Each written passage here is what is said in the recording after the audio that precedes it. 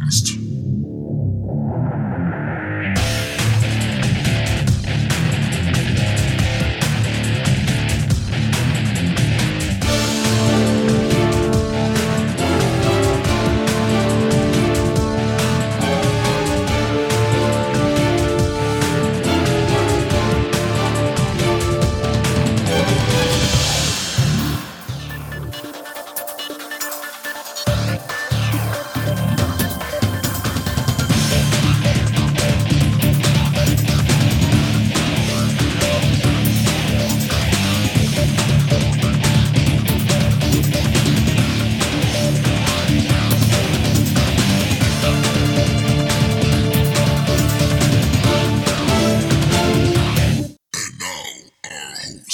This is Bruce.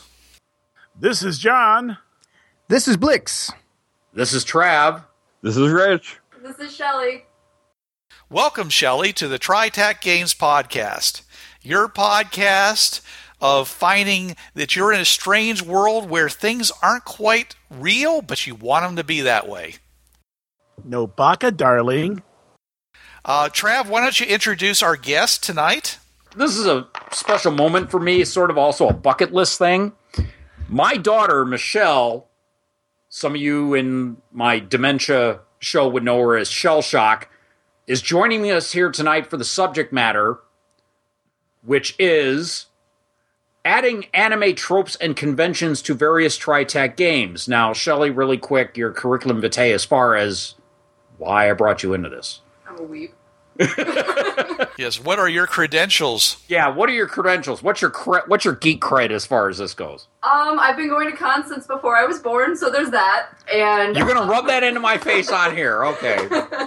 And I've been going to Youmacon, which is the local anime convention, since the second year it started, and I've never missed a year since. Detroit, for those of you who don't know where we come from, the local Detroit Anime Con. And also, you helped create the anime club for our alma mater, Belleville High. Yeah, I helped, my sophomore year, I helped create the anime club, which was going on for up to, I believe, 2 years after I left.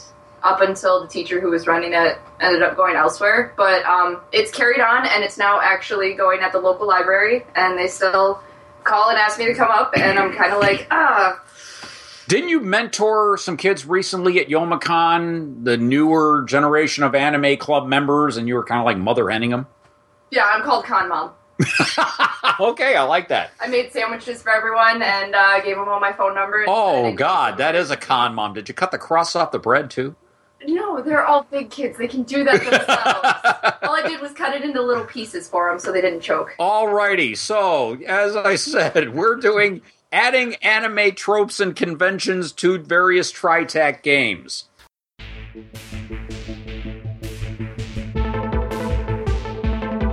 If you want to check out something really cool, you need to tune in to the TriTac Podcast. What's that, you say? TriTac? What's a TriTac? TriTac is one of the oldest role-playing companies around. They make games like Friendswood, FTL 2448, Hardwired Hinterland, Beach Bunny Bimbos with Blasters. Designed for D20 and Savage Worlds, these games will kick your dice into overdrive.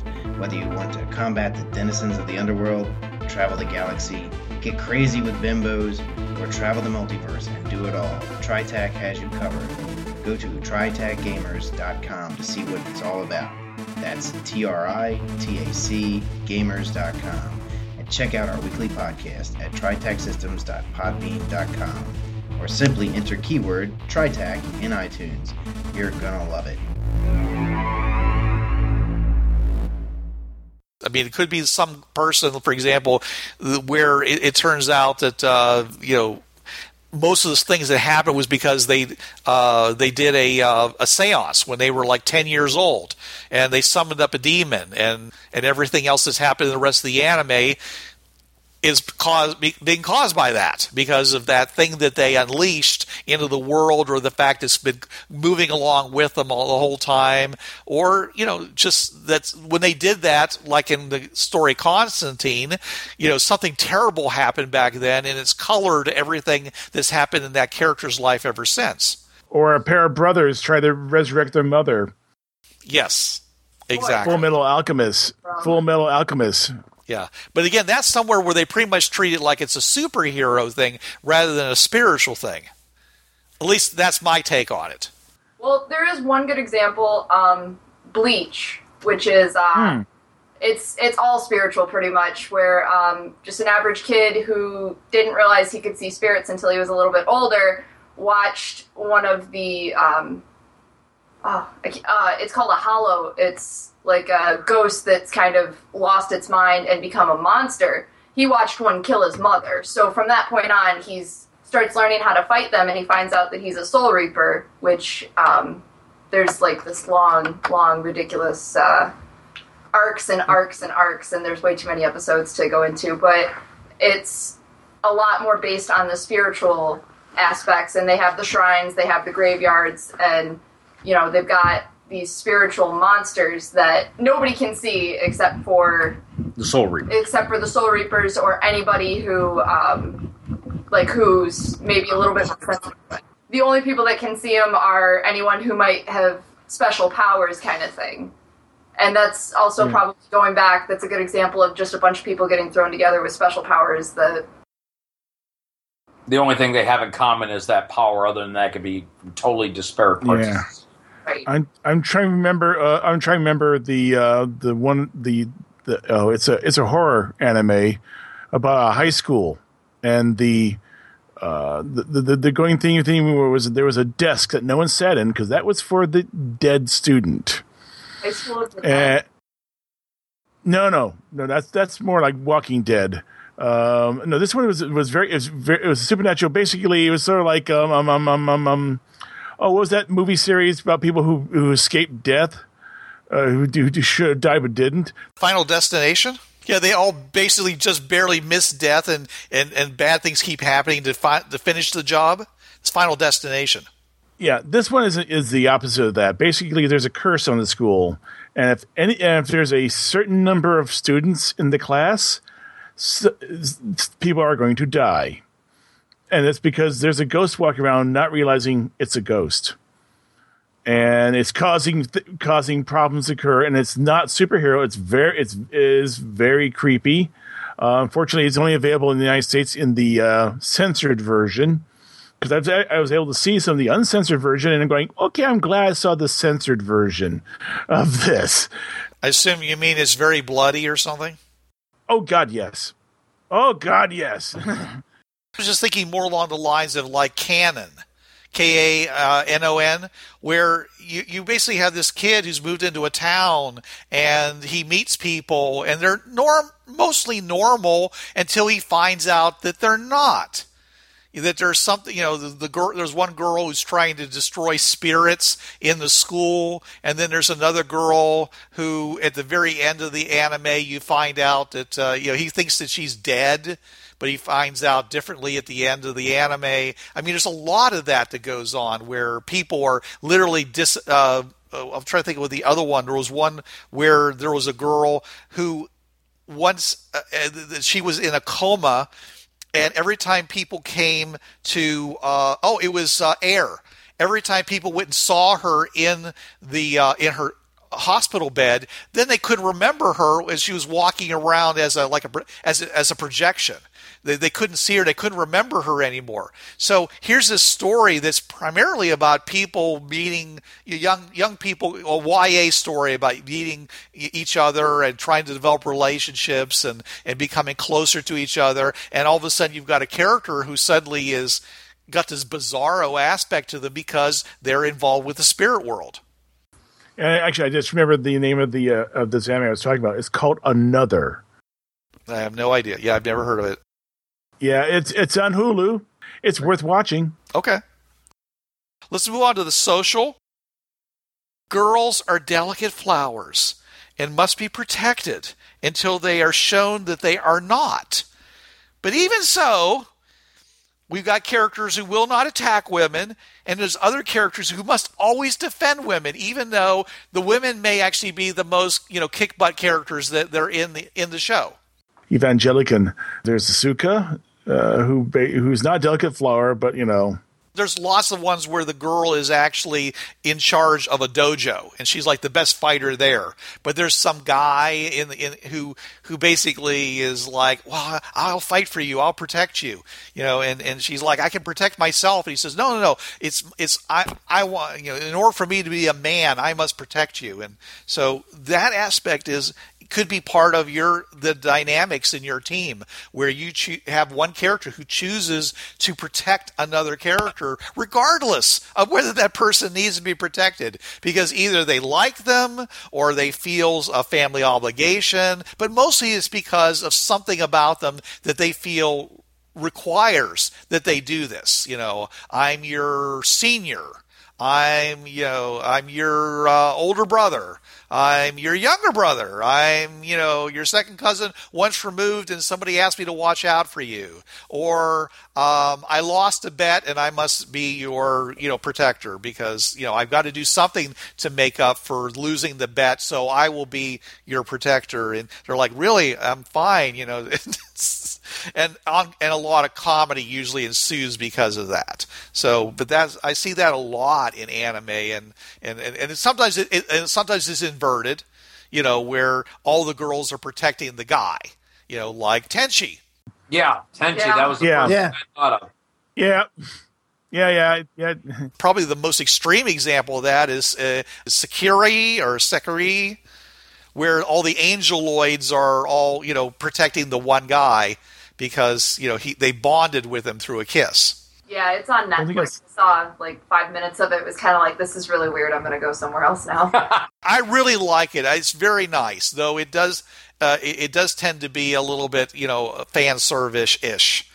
And it's what's referred to as a harem story, which involves one guy with a lot of girls, and they're almost always trying to get closer to him. But outside of that, you have, like I say, what it comes down to is they all have to protect him because he's the weakest person there. He's a normal human, and they're all superpowered, so they're constantly trying to do that.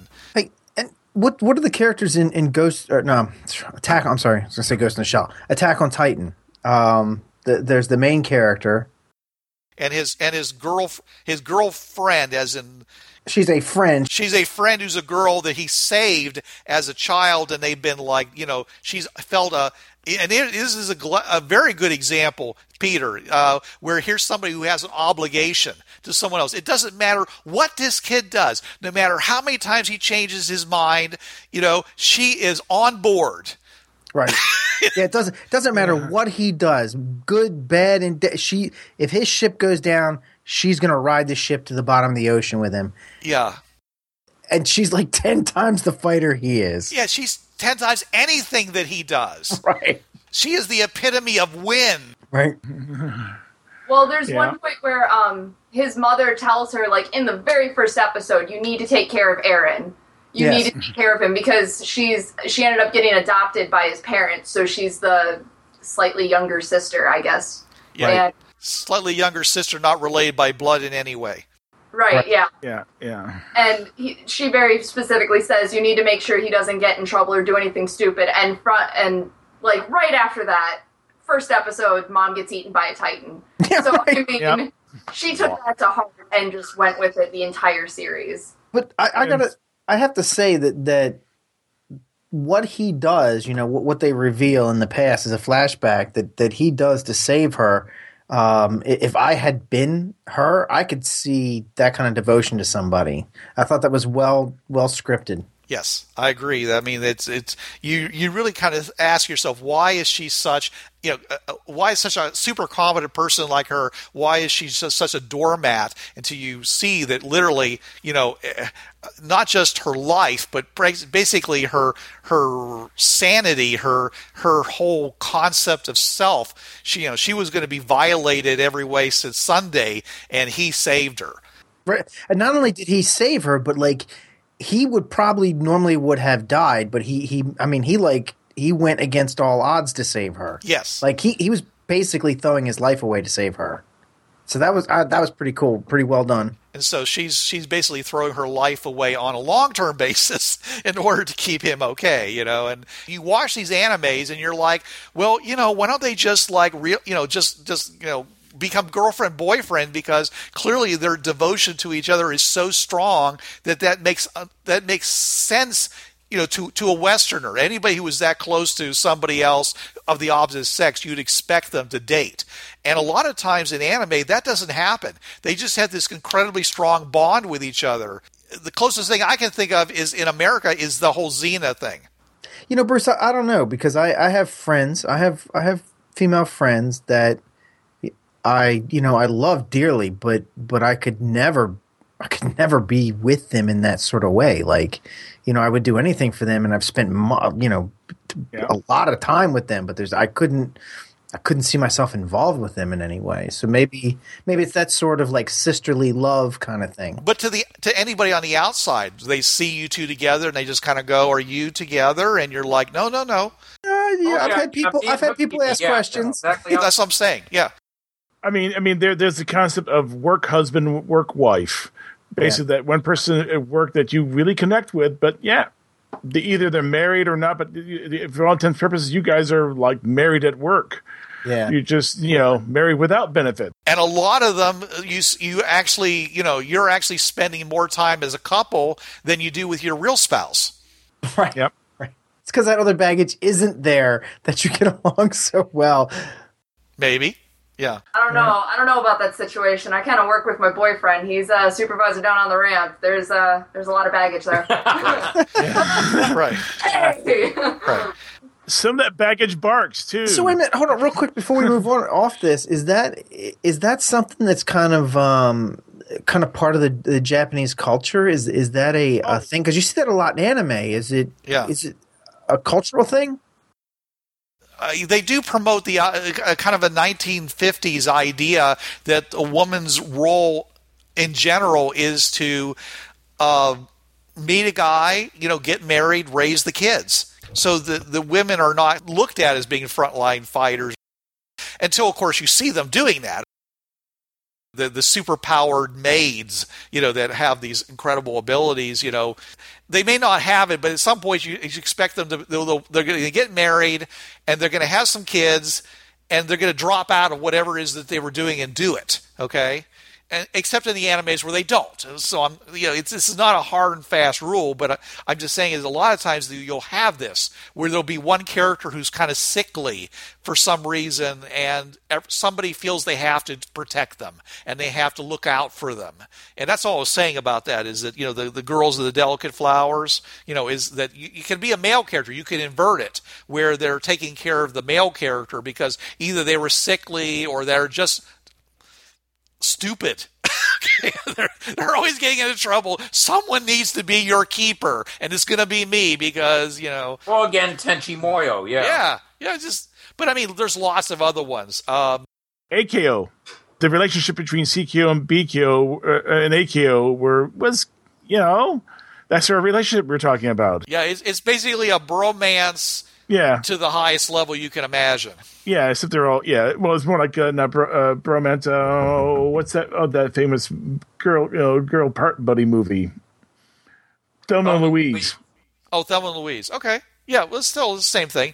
And like I said, like Gabrielle and Xena, it's they people always try to cast this, in some kind of a sexual thing, but really they're just really, really close. Yeah. And that's fine. This trope is represented in other cinema, but really you see this a lot in anime, where there's this one person that everyone feels they have to protect. And your Attack on Titan, you've got the blonde kid Armin, who basically seems to be good at nothing until they start to figure out that he's actually pretty good at tactics. Yeah. But they have to keep him safe. They have to keep him alive long enough for him to discover his value. But going back to the whole part about protecting the guy because he's dumb and he's going to go off and do something he shouldn't. There is one point early in the series where Mikasa thinks that Aaron's dead because he got eaten by a Titan. Like, she goes off on a killing spree, and then when she's down to her last blade, she just sits on the ground and accepts it and says, okay, you can kill me now, because she thought that she failed her main mission, which was to keep him alive and keep him safe. And we find out completely different. Spoilers. Oh, yeah. only like a small spoiler there, but whatever. Yeah. It happens pretty early in the series. Yeah. It's been out long enough. It's free. You can watch it on Crunchyroll. It's been out forever. Everybody's talked about it. If you haven't seen it by now, come on. You should see it. I mean, I think it's an excellent anime. Yeah, I think we got to mention the dairy characters a bit for female types, because there's like Tsundere, Kudere, Dendere, and everyone's favorite Yandere. These are types you see. I'm not going to even try to pronounce the names, I'll get them wrong, but basically there's 4 basic types when it comes to a lot of anime, at least anime female lead characters. There's the one that basically will kick your butt, drop a hat, but then is very, but in private is very, very sweet on you. That's Asuka. There's one who's stoic and quiet and tries to remain very competent, but doesn't complain, and no matter how badly she's hurt, and that's Rei from Neon Genesis. She's very much that way. Then there's the shy type. They want to be the social type, but they're not. They're always very shy, and it's hard to get them out of their shell. Right, and they're the worker bees. Yeah, and then there's the Yandere. I have to mention that one. They're the ones that start out loving and sweet, and if you cross them, they'll cut your throat. Literally, cut your throat. There's several for there. Kimi Howell from No More Heroes 2 is one. There's actually a recent anime out where all the pictures of the heroine, she's covered in blood. So the girl who's in Future Diary, what's she? Ooh, Future Diary. I have to say I haven't seen that one. Okay, well, she basically is this girl who just loves this one character, just absolutely loves him, but she's like unbelievably violent. Yandere. That's the 4th one. Yeah, Yandere. Yeah. Okay. Basically, they're loving and don't you ever leave me. Yeah. You will never leave me. I will keep a part of you with me always. They'll love you to pieces. Right. Under that, I had a B, which was kid sisters will always kick your butt, physically or emotionally, and you must always be loyal to your kid brother or sister. Yeah. In Fringeworthy, this can actually happen because once they discover that you can make people fringeworthy by going through a portal, a female, of course, later in the campaign, males, goes through the portal bearing a child, a fetus, it will turn that fetus fringeworthy. So you can have an entire family that's actually part of the fringeworthy organization, whether they're on the same team or not. Okay, and you can have this thing there where you've got this sibling that is especially a younger sibling who is always putting the smack down on the older sibling, either physically or verbally or emotionally, and and if you want to play them in the same team, that can be a lot of fun. Because you have this thing going on where as the older sibling, you feel that you must, support your younger sibling. I've seen that in a lot of anime, so I think that would be a fun thing to do, and that gets you into a lot of trouble because, of course, your younger sibling tends to, if they're normal, they tend to make bad decisions because they don't have life experience, and you end up having to bail them out. Sometimes you have to take a beating for them. Sometimes you have to spend all your money. That $100,000 bonus can sometimes go away really fast because of something your younger sibling has done. Yeah. I'm just thinking of one where a guy finds out that his little sister actually is command of the Earth Defense Network. Well, there's Date Alive. Yes, that's the one. And she's egging him on to do stuff that he doesn't want to do, but he has to do it because A, he's the only one who can do it apparently, and B is because she's got his number. I mean, she just seems to get him to do whatever she needs him to do, Yeah. So you could definitely do that. And even if it's not, like say in Fringeworthy, you can also do that in Bureau 3, especially if you're like a supernatural creature and you've got a sister who's also supernatural, might very possibly end up on the same team together because mom and dad want you to watch out for your little sister and she's a troublemaker. In Fringeworthy, the important non-explorer characters is the team liaison, whose job it is to get the team supplied, get equipment, interface with IDET, interface sometimes with the public and the press. So you find out that your younger brother or sister has been telling stories about what you've done on some of your missions. Now you've got a whole rep that you got to live up to or down to, depending upon what's going on. And these can be very strong recurring characters that show up again and again, depending upon how you're running your Fringeworthy game. Fighting equals friendship. Anybody you defeat will become your friend if you have the same goals. It's the honorable combatant trope. And two of the anime that I think really pushes this is Tanichi, the mightiest disciple, who basically everybody he beats becomes his best friend and supports him. The other one is all the initial D's, where he's this guy who doesn't even want to become a race car driver, but he's got incredibly mad skills. And so he's going to a new section of Japan to go into a downhill race with somebody, and it always starts off the same way, with his opponent talking serious trash about him. And then he just blows them out of the water, as he races by them doing sometimes apparently impossible things. And they're like, how could this be? But when he beats them, they're like, okay, man, you beat me, now I'm in your corner. And they'll come to bat for them. They'll spread his fame around. I mean, it's amazing sometimes how these enemies become frenemies. Yeah, right.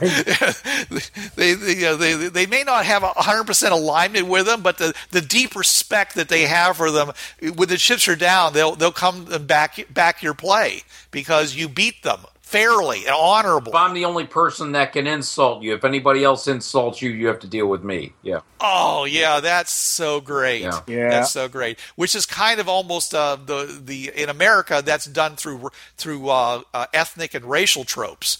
Where the only person who can make a joke about a certain whatever is because you have to be black to tell black jokes, you have to be Chinese to tell Chinese jokes, or Italian, whatever. But yeah. I'm the only one, I could talk trash about this guy all day long because, I'm the only one who's allowed to do it. Reminded of the old thing about Richard Nixon. He may be a son of a bee, but at least he's our son of a bee. Yeah. Okay. I'm the only one on this podcast that can tell West Virginia Greek jokes. And I agree, Peter. You're the only one who should do that. Well, we're going to break that down. I mean, you got the Polish joke right there. Yeah. Now I'm stuck with being American German, so yeah. And not an Aspie or Polak joke out of any of you. That's not flying. Let's go. Yeah. Okay, so again, onto the social, which again is really clearly done in a lot of these harem type animes. The will to persevere is more important than talent. You need the will. The person who tries the hardest is the one that everyone backs. They'll back his play because he's trying so hard. Or she won't give up. So we got to support her. Well, it's that whole everybody likes a winner mentality, I think. But even if you're not a winner, if you just keep trying, that will not lay down and die aspect. Then that's that underdog coming from behind thing again. Yeah. I mean, and of course in games, you can do this a lot, especially if you have like a disparate level kind of thing where the new person who comes on the team, into the game, is lower level than the rest. And so they're not very good. They keep failing their roles. But if they stay in there and they keep trying, then everybody's got to basically get back their play because if you're following the anime tropes, because that's what happens in these animes. Well, the perfect that would be any sports anime ever created on the face of this planet. I mean, you got the one underdog, which is the main character, and everyone wants to back him because he's got so much spirit and so much hype that everyone's like, yeah, we can do this, even if you guys suck. Yeah, we can do this. We got this. Only 4 Yeah, we came in last, but we came in last the right way. And next year, we're going to own everybody. Yeah. Sure. Yeah, sports. That's all. You're right, Shelley. That's like a shoe-in for every single one of them. Yes, is that story. But you see that in a lot of these ones with the superhero teams, or and the one that I think of most often is the new recruit in Tank Police. The one who made her own little baby tank. Tank Police. Is that the one with the Pat Puma Laver- sisters? Yes, that's the one that has the Puma sisters. Napoleon. Peter, yeah. It was called Napoleon. The tank was called Napoleon, yeah. She basically took a tank that had been destroyed and turned it into a little mini tank, and because they wouldn't give her a tank because she was such a neo. She was the wet behind the ears recruit. She just kept with spunk and chutzpah and everything else. She made her own little tank, and she went out there to stop the bad guy. And before you knew it, the entire fleet of tanks are rolling down the roads behind her, destroying the town as they go, usually, but and the mayor's screaming about the cost overruns. But they're behind her because, like I said, she's got that spunk. Of course, there's the inversion of that with the Shinji from Neon Genesis Evangelion, who it literally is the person they need to do what needs to be done, but doesn't want to do it. He just wants to go home, wants to leave, just doesn't want to do it. And it takes a lot of work to get him to do it. Yeah. And not a whole lot of people like him at the end. No, well, yeah. If you literally are dragging your hero to the finish line,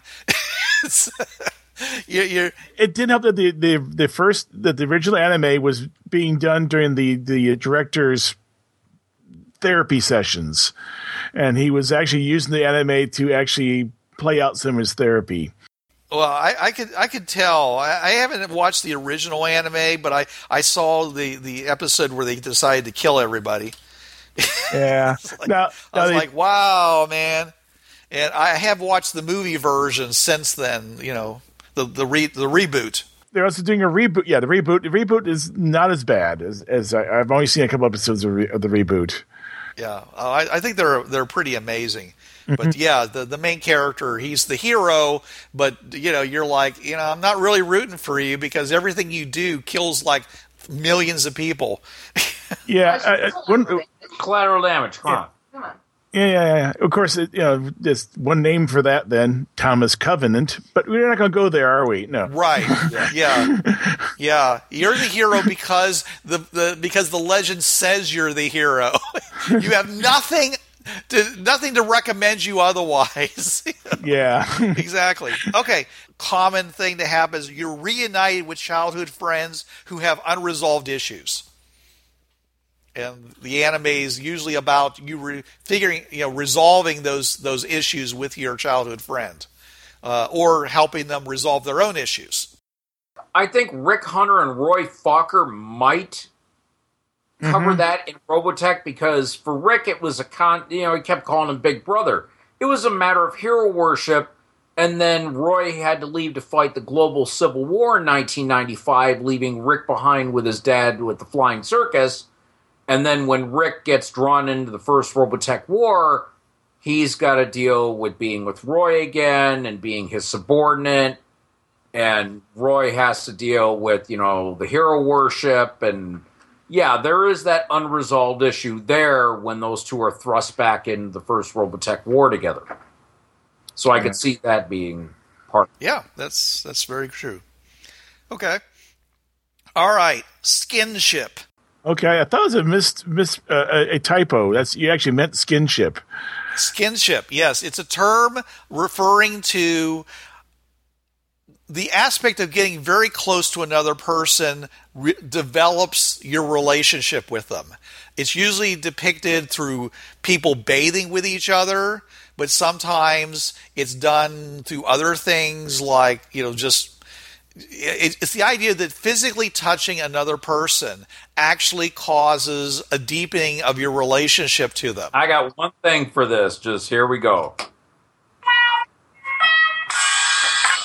Oh, yeah. I know it's very easy to jump into the sexual possibilities here. We can go etchy. Yeah, but most often it's not done that way, okay? Especially because in most anime, the main character in these, and if it happens in a harem type situation, is actively trying to avoid a deepening relationship with the other characters because the other characters will kill each other if they do. But the one I was thinking a lot of was actually in Star Trek. The whole scene where they're going through decontamination with T'Pok and I hate. Dude, I'm sorry, the pole. that is the hottest Star Trek scene ever. Yeah, The stripper scene, yeah. And you know that nothing is actually happening there. Not yet. Okay, right. But the point is that whole thing where they're touching each other, even though they're doing it, that would be, in Japanese animation, that would be considered skinship. And sometimes, they will do that where they want to be close to each other, so they'll take some clothes off and they'll actually lean against each other. It's just a concept that they seem to have in the anime. I don't know if it's actually part of their culture or not. And maybe the Japanese have some social isolation that they're trying to break through by things like that.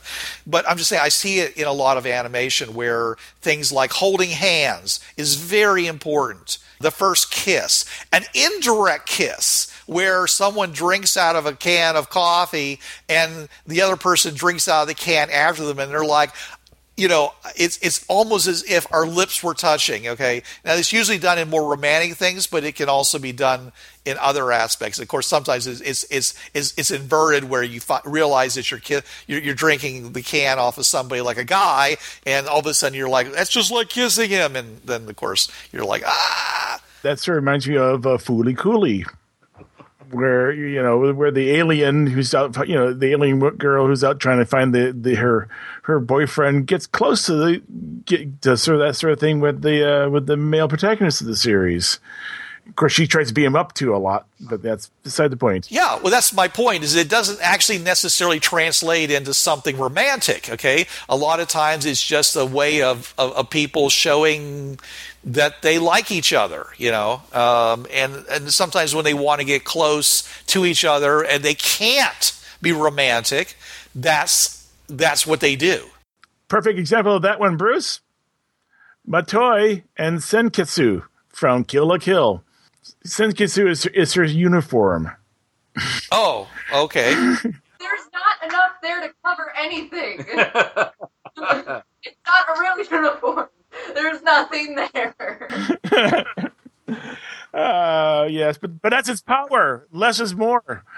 Yeah, but example, the other character, the daughter of the family she's staying with, is constantly glomming onto her. Mako, yes. And there's been a couple of times when she's actually like thrown herself at her, and she's done like this acrobatic flipping her around and finally setting her up on her feet. But a lot of touching went on during all that, and she seems to have this hero worship that requires that she be really close to her. And that's part of this. It's that whole idea that somehow by touching somebody, you're making a connection on a deeper level, even a spiritual level. It's in a lot of anime, and I think that it would be interesting to do that. I think this is a little harder to do in a role playing game, but definitely I think you'd run into those kinds of situations where decontamination. Most people don't talk about decontamination. It happens in Fringe World in the early campaign, before they were really willing to accept the fact that the portal system really does get rid of all the really bad bacteria and viruses. They used to have to spend like a week in isolation with each other in these small rooms. Lots of opportunities there for, skinship. Play that again, Trav. Well, yeah. No, I'm kidding. Go ahead. Especially when you only have the one chemical toilet between the six of you. Oh, man. Absolutely, you know. It's especially bad when you're a room full of Mellors, right, Bruce? Yes. Well, that's a whole different aspect of skinship. Yeah. I really want to get into you, you know, and you're like tearing their spine out. Yeah, right. Yeah. Okay. From the purely aesthetic aspects of it, if you're doing anime, there's going to be some crazy hair and outfits. You know, Kill la Kill, probably one of the craziest in all those aspects, hair and, you know, but also in a lot of the animes, the main characters are usually dressed starkly different than the other characters. You know, and many times in what would be normally impossible to do, because, you know, they have uniforms in most schools, and so everybody's expected to wear them. Yet you've got, for example, in Rama 1/2, he's always wearing a red Chinese martial arts uniform instead of a school uniform. Except when he is wearing a school uniform, but I'm saying 90% of the time he's wearing that outfit. It's not like you don't know who that character is. You don't instantly realize who he is. But he does that, and other times they do that too, where they'll be wearing things that probably they're not supposed to be wearing, but they do. The crazy hair, spiky hairs. I don't need to list them out. I mean, you know, practically every anime has somebody with some crazy aspect of their clothing or their hair to identify them. You got Tenchi, Washu, the little short scientist, always wearing the lab coat and the wild spiky pink hair. Yeah. Right. How do you know she's the main character? She probably has some hair color that's not natural. Max Sterling in Robotech had the blue-green hair. Yeah. So. Right. And then, of course, you have Ryoko, who has the belt that's actually it has an animated cat tail on it. Okay, and then responds to her emotions. So it's constantly jerking around, you know, in stark contrast to Ayaka, who's dressed in or Yukata. Everything about her is controlled and quiet and respectful, and of course, until she gets to a screaming match with Ryoko. But, you know, the point is that you see these outlandish outfits on characters. Look, you guys know that if you're doing anime adventures, the most sought-after device in Fringeworthy would be the Tremelin comb, right? Oh, yeah. Oh, yeah. Absolutely. Yeah. Mm-hmm. Yeah, checkerboard hair, easily done. Extra stiffness. Here we go. Get that spike up. And make it bright pink. There we go. Yeah, but permanently. Like, it's not dye. It literally changes the color of the hair. And the structure, so it will stand up even when it rains. Right, exactly. I don't think it necessarily changes the root color. But it definitely changes the color this being currently exhibited. I don't know. Is that the description? I thought it changed it until forever. You change it back. Yeah, until you change it back. Another application reverses it. You know, that's however you want to play it. If you want to play that it actually, you know, genetically morphs your cells, okay. That's how we did it. Yeah, that's how I understood it. And there would be nothing. Yeah, there would be nothing to say. That would be nothing against the Tremelin technology because they're bionauts. Yeah, it certainly would not be beyond it. I mean, just a little quick. My daughter does have to leave. Something came up, so Shelly, I do want to thank you for helping us out on this. Hey, not a problem. Thank you, Shelly. I have no life. Total weeaboo. Happy to talk about anime 24/7. I don't sleep, so that's great. Don't be a stranger. Now that Shelley's gone, we can talk about the super stoic versus the super emotional, exaggerated temperaments that John was talking about on our group. Yeah, people tend not to be just normal characters. You know, it's like they're overacting all the time. You know, and sometimes they burst out in these kinds of things too. Yeah, I mean, two shows actually, they're somewhat contemporary with each other, shows it really well. My example was Cowboy Bebop and Batman the Animated Series. I mean, they're both well-animated series. They both were fighting crime, yet I would say the only person who's over the top in Batman is the person you expect to be over the top, Joker and Harley. Otherwise, they weren't.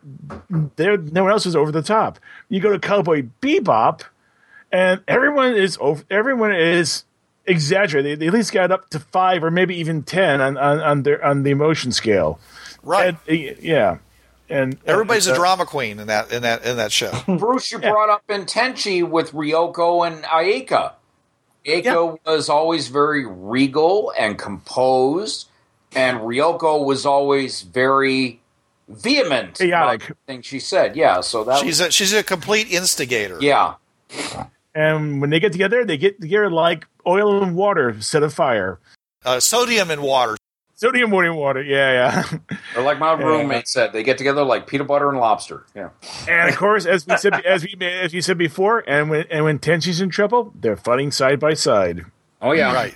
Until he's okay, and then they go at each other. Then they pick up where they left off. Yeah, it's one of those things where fighting is friendship. In that one, fighting is friendship. In complete contrast to the younger sister. Okay, who is just the worker bee, kind. Sasame, I think her name was. Yeah, she's the one you'd actually want to marry because she's Sammy, so sweet and so supportive and and is competent in everything that she does. And well, there's reasons for that, and also, but she's also the group's mom. She's the mother figure for the entire team. She's the one who can cook. Yeah, because it definitely isn't Washu. Because Washu is just as crazy as Ryoko is, but in a different way. No, Washu's food would be nourishing. Anything cooked by Mihoshi. Oh God! And you know what? That's another trope of anime is the mother figure. Yep. Much like the teacher figure. The mothers are gone. The parents are gone, but there's somebody there who basically is a part of the group who's a stand-in for them. Yeah. The team mom. Jet Black was the father figure for Cowboy Bebop. Sammy was the mother figure for Tenchi. There's always someone who's basically their job to be is to be the parent. Lisa Hayes and Robotech. Oh yeah. Mm-hmm. And a lot of times it's actually a guy. In a lot of the animes, the guy who's taking care of his little sister. Turns out the guy is the best cook. All the girls are showing up because he cooks all these amazing meals. But it is a trope in anime. There will be one person who eats a lot. That's Mihoshi and Tenchi. Oh, yeah, I didn't even mention that. Glad you brought that up. Yeah, there's somebody who eats an unbelievable amount of food. Yeah, and then there's a person who can't cook to save their soul. I'm thinking of CKO from AKO, where it looks wonderful. There's the bento box. It looks wonderful. You take a taste and you want to throw up. So wait a minute. So is that a trope of anime? If food seems to be a big. Yes. Mm-hmm. Yeah, and there is a lot of food in anime. And as you said, there's one person who's a really good cook, but there's usually somebody who is absolutely abysmal, no matter how hard they try. Yeah, I'm trying to think of it. Who's the female lead? Akane. Akane. Everything that Akane does is dreadful. In Ramna 1/2. Yeah.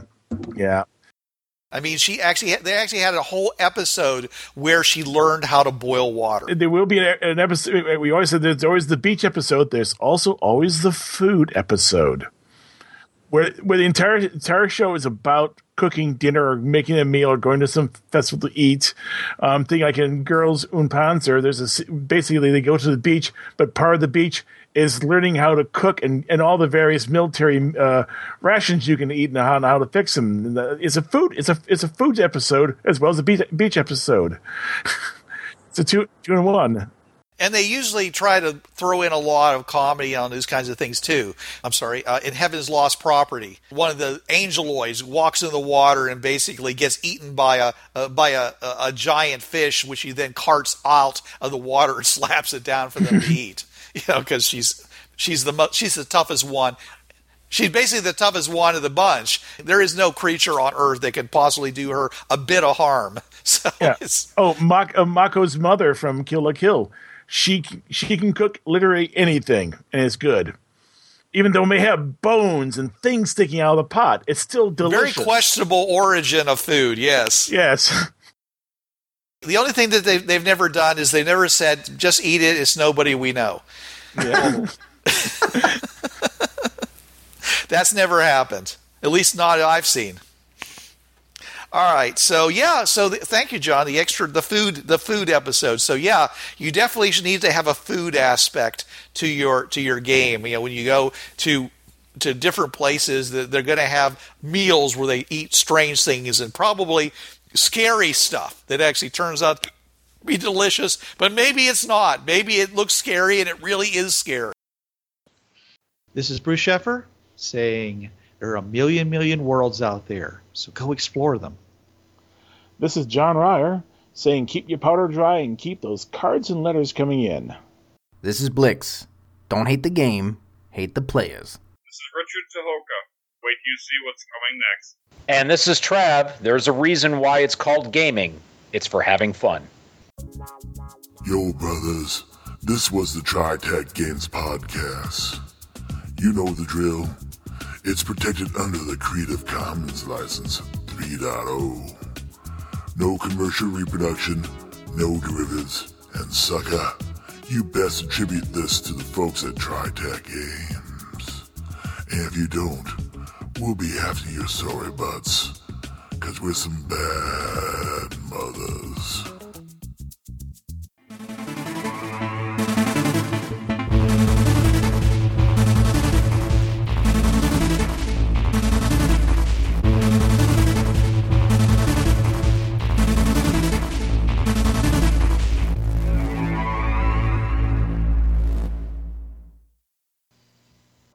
Hi, this is Trav from the Travcast. Listen to me Tuesday nights, 8 to 10 p.m. Eastern on listen.dementiaradio.org:8027.